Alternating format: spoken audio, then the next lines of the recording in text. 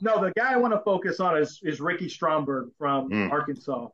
good And player. I think Ricky is fun because Good player. he has a kind of a bad body by NFL standards, kind of high cut, Yeah, doesn't look the part, yeah, won't have the perfect lean mass. When he engages, he gets a little straight legged when he's lateral. So he just it doesn't always look pretty for him. Has a tendency to do some waist spending when he wants to redirect pass pro. Um, his hands can be a little too far outside at times and more of a corraler instead of a punch and move guy. But then when you focus on the positives and you keep watching and you say, man, this guy gets to his landmarks. First of all, he's really smart, makes all the calls, recognizes fronts, recognizes movements really, really quickly and adjust a movement.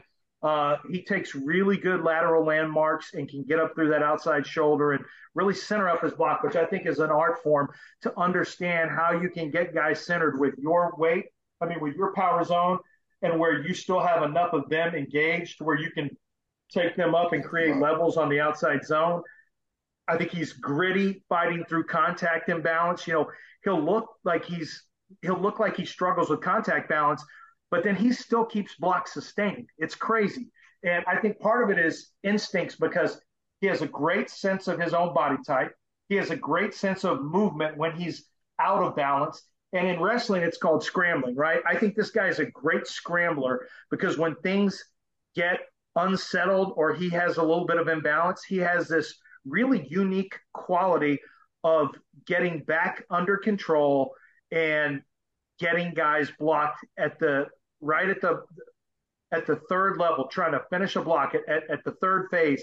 He's able to get blocks finished, and I think there's something to be said for getting guys blocked. It's I know it's not always going to look the prettiest, but when you look at his grit level, you look at his ability to sustain through imbalance, and then I think the timing as an outside zone guy or inside zone, his ability to work up smoothly and find the linebackers is really, really good. So I think just because it doesn't always look good doesn't mean a guy's not an athlete. And just because, the body type isn't always perfect doesn't mean that he can't do the job. And so Ricky Stromberg for me is just a good football player. And I kept looking for reasons not to have problems with him. And the more I watched, I'm like, wait a minute, look how this guy got this block done. Look how he got this block taken care of. And it's always this ability to scramble and make positive plays out of, plays that sometimes look like they were getting away. And it happens so much that it happens so much that you can't say, okay, well, that was a lucky one there. That was just good hustle there. No, this is a skill level. Like he's skilled at getting guys blocked at He unusual positions. he reminds me of a David Andrews and Ben Jones type dude, my guy. comp was David Andrews. Mine is Yeah. Ben Jones. I'm looking at Yep. my report right now. David Andrews. Though, like that was who I thought of when I watched Ricky. And I think I said a couple of months back, in my opinion, he's a starting center in the league eventually. Yes. And to your point, Lance, me and you talk about this all the time about the phases of blocking. The guys that end up being backups and things like that get through the first two phases. The guys that end up being starters, the third phase, and then the guys that end up being dudes, get to that fourth phase of the block, which is also a sustained finish and putting guys on the ground. So Yep. those first two are kind of non-negotiables for even having a chance. That third is a really good starter, and then get to that third and fourth phase consistently of that block, you're going to be pretty damn good. And that's something you saw out of Ricky. Mhm. Yeah, I just want to just add one little thing there. That the thing that stood out to me so much watching Stromberg was that first phase, which you mentioned is kind of you have to have that. But man, I really thought his first phase, the way he explodes into contact, he's establishing first meaningful contact most of the time, the majority of the time in the run game. And then the second phase kind of could get away from him sometimes, but then the third phase to recover, like you said, Lance, and finish and stay attached. That's the part that it just kind of makes him a little unique in a way, but at the same time, it's what we see time and time again in the It's NFL from weird guys. because with power guys, sometimes you see they can be phase two and phase three type guys. Eventually, when they get their hands on you, with athletic guys who lack strength, they can be phase one, pretty good at phase two, and then the finish, the sustained transition into finish is where they struggle. It's rare to see a guy good in phase one and phase three and have two That's how not I be a feel like is strength. a Like good it's way to describe extremely him. hard. It's extremely hard to connect one and three without that phase two, and yet sometimes he's able to do it. Lance, just real quick for the viewers, so everybody's on the same page. Go ahead and talk about the phases, Yeah, the four phases that we kind of look at.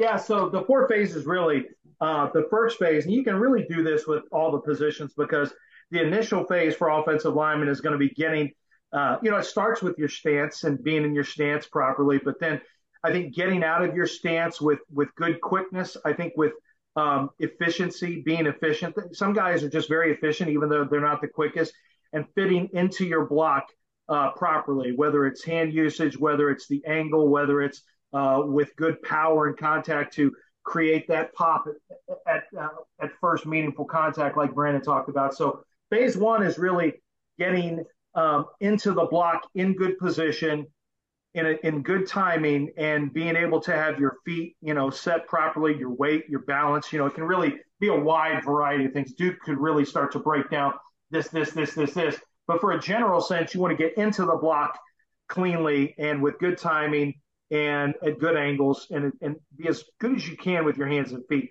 Second phase is going to be sustained. This takes core strength. This is going to take hand usage. Sometimes it's going to mean you have to reset those hands. It's going to be leverage. So obviously bend from the hips, the knees, ankles are kind of, you either have it or you don't, but you want to get that hip bend. You want to get that pad level where it's going to be, can really help the sustain phase. Where guys struggle with the sustain phase a lot of times is pad level. And also, I think a lack of hand strength sometimes is where you start seeing those one hitter quitters that boom, they'll hit you, but then you have defensive players, so I think if you're really snatching good and you run those feet up under your hands and you keep engaged and you keep those feet moving and chopping, you're closing distance. It's like Mike Tyson getting inside on somebody. You got to be up inside of the defensive lineman as much as possible. And that's that second phase. And the third phase is really, I think, is the finish, but it's not all the way in the finish. Just kind of the transition, which is taking a man. Yeah, it's the strain. That's exactly what it is. It's taking a man either where he wants to go and washing him down, or taking him where he doesn't want to go, or basically neutralizing and eliminating him from the play. And the only way you can do that is strain and grit. That's where the toughness comes in. Strength matters, but toughness and grit. And as Duke mentioned, the fourth phase is really reserved for dudes. And that is the phase of imposing will. And it goes beyond just getting a guy blocked. It's where you start to take a guy's will away. You start to let him know you're the alpha. And that comes with big finishes, taking guys past the whistle sometimes, putting them on the ground, and letting them know about it from time to time, too. So, like Quentin Nelson was one of the best four-phase players that I had seen. And he wasn't the quickest out of the gates, but he knew how to get into the position that he needed to be in.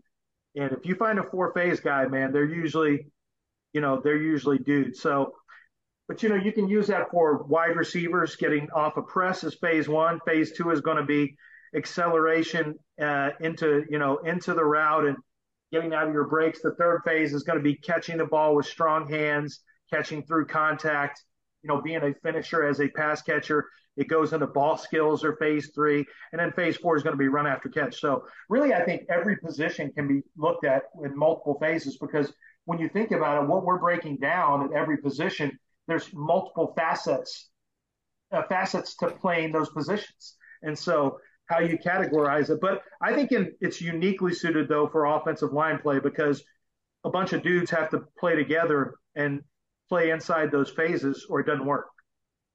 That's really good. And I also heard that Stromberg's kind of a throwback kind of player, like play hurt, and just really tough off the field as well.